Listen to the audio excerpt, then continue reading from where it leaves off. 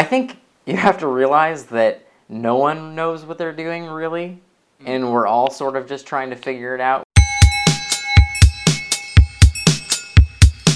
Episode 46, January 2015.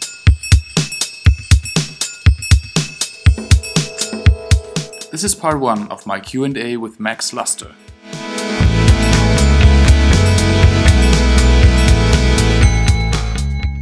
So yeah, my name is Max Luster, and I'm the lead product designer at Bugsnag, where I do both product design as well as all of our marketing and communications design.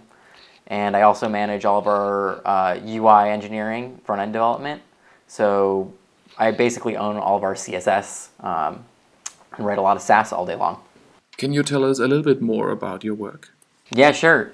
So Bugsnag is a company that is focused on developer tools. So we're building essentially a interactive, exploratory interface to be able to look at crashes that happen in applications. So I'm focused a lot on solving design problems around how do you fix bugs in your applications, what sort of diagnostic information would you need to have in order to be able to do that. And I'm really focused a lot on presenting a lot of information in a really compact space. What are you famous or infamous for? Nothing really. I don't really have too large of an online profile right now. So, nothing yet. What are you famous amongst your friends then? Oh. Yeah, it's a tough question. Yeah, I guess being opinionated. Maybe being infamous on that one. Yeah, I don't know. How did you start with design? So I've been designing since really early on in high school. I was probably about 14 at the time. And I took a class in graphic design, which was, it was a horrendous design class. I learned nothing about design, but I got really into using Photoshop and messing around with text and graphics. And over the years, I learned more about writing code, about design, and essentially just self-taught myself along the way up until about 3 years ago, where I started doing really focused work in product design. What is the setup you use for work? So I have a MacBook Pro Retina screen, which is like, now that you have it, like it's critical for design work. Like I could not work without it at this point. And then I have a second display, which is the 27-inch cinema display that I use to work in Illustrator on pretty much all the time. Or when I'm writing code, I'll have, giant text screen up there with multiple columns and all that stuff going on. What do you use for writing code?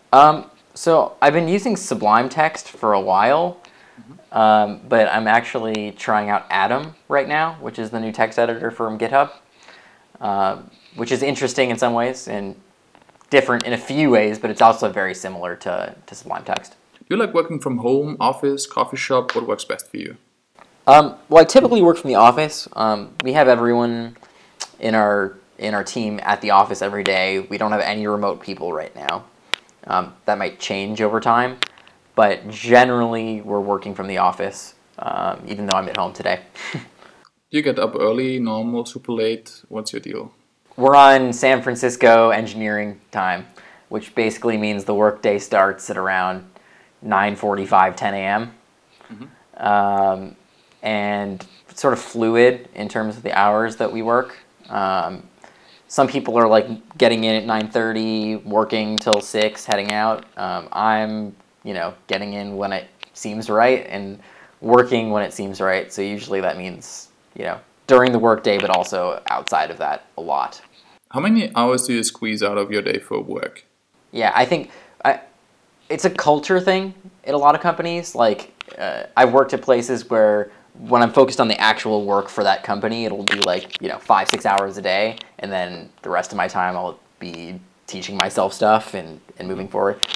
We're an early stage startup, and we're really focused on growing right now. So every minute counts, and we're spending a lot of time working every day.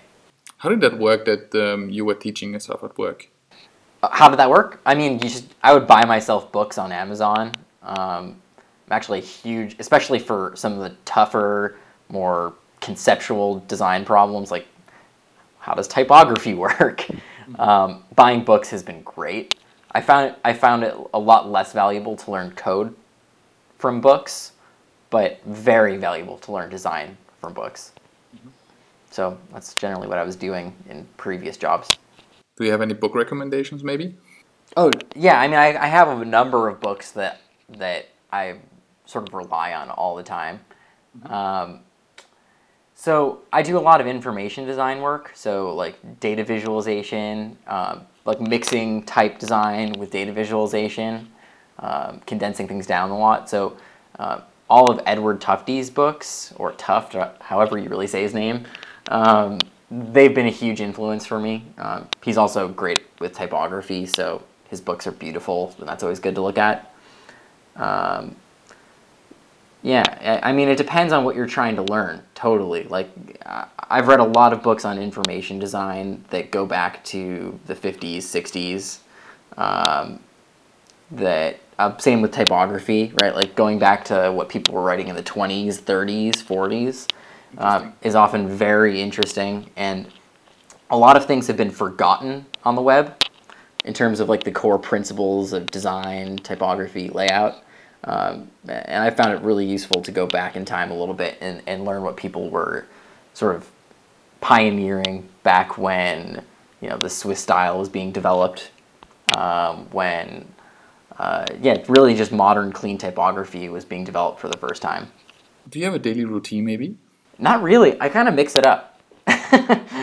Yeah, it's not really patterned. I mean, I'm getting into work roughly at around 10 a.m. What I work on when I'm at the office is changing all the time. And sometimes I'm working in the evening, sometimes I'm not. It's not really patterned. What about sports and exercise? Are you a fan of that? Yeah. What do you do? Yoga. Yeah, that's kind of a really popular thing out here. And actually, my parents are both yoga instructors, so I grew up with it.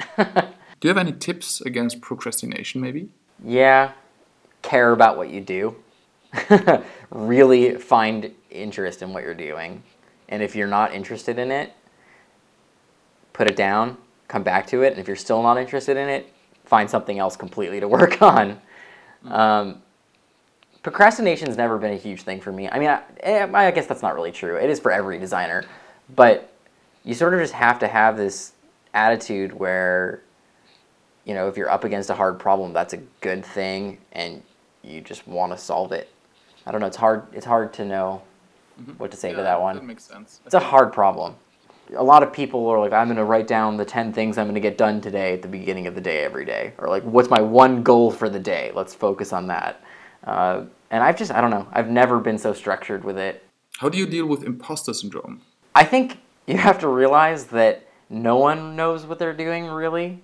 And we're all sort of just trying to figure it out, especially when it comes to like writing the best perfect code, making an amazing, beautiful design that's perfect. Like, I don't know, we're all people, and everyone's just sort of trying to figure out what the right answer is to the problems they're trying to deal with, whatever challenges they're up against.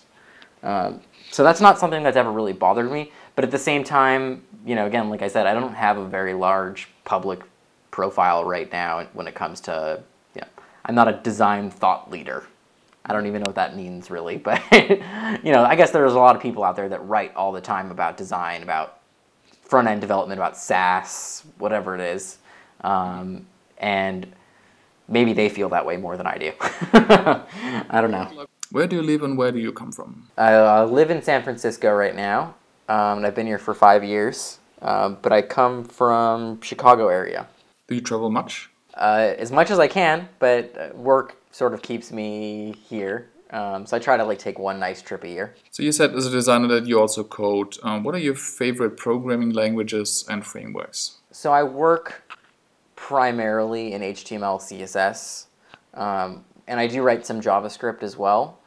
When I'm writing JavaScript, I'll work with CoffeeScript and jQuery, a lot of jQuery. I'll work with a lot of D3 for data visualization. That's about it on JavaScript. I don't go too deep into that world, and I'm not writing like complex application logic, so that's not really my thing. Most of the work that I'm doing, like vast majority, is writing markup, which I write in Slim, which is a templating language, essentially. It's like a very simplified, refined version of writing HTML markup. And then I write CSS, but never just plain CSS anymore. Always with Sass.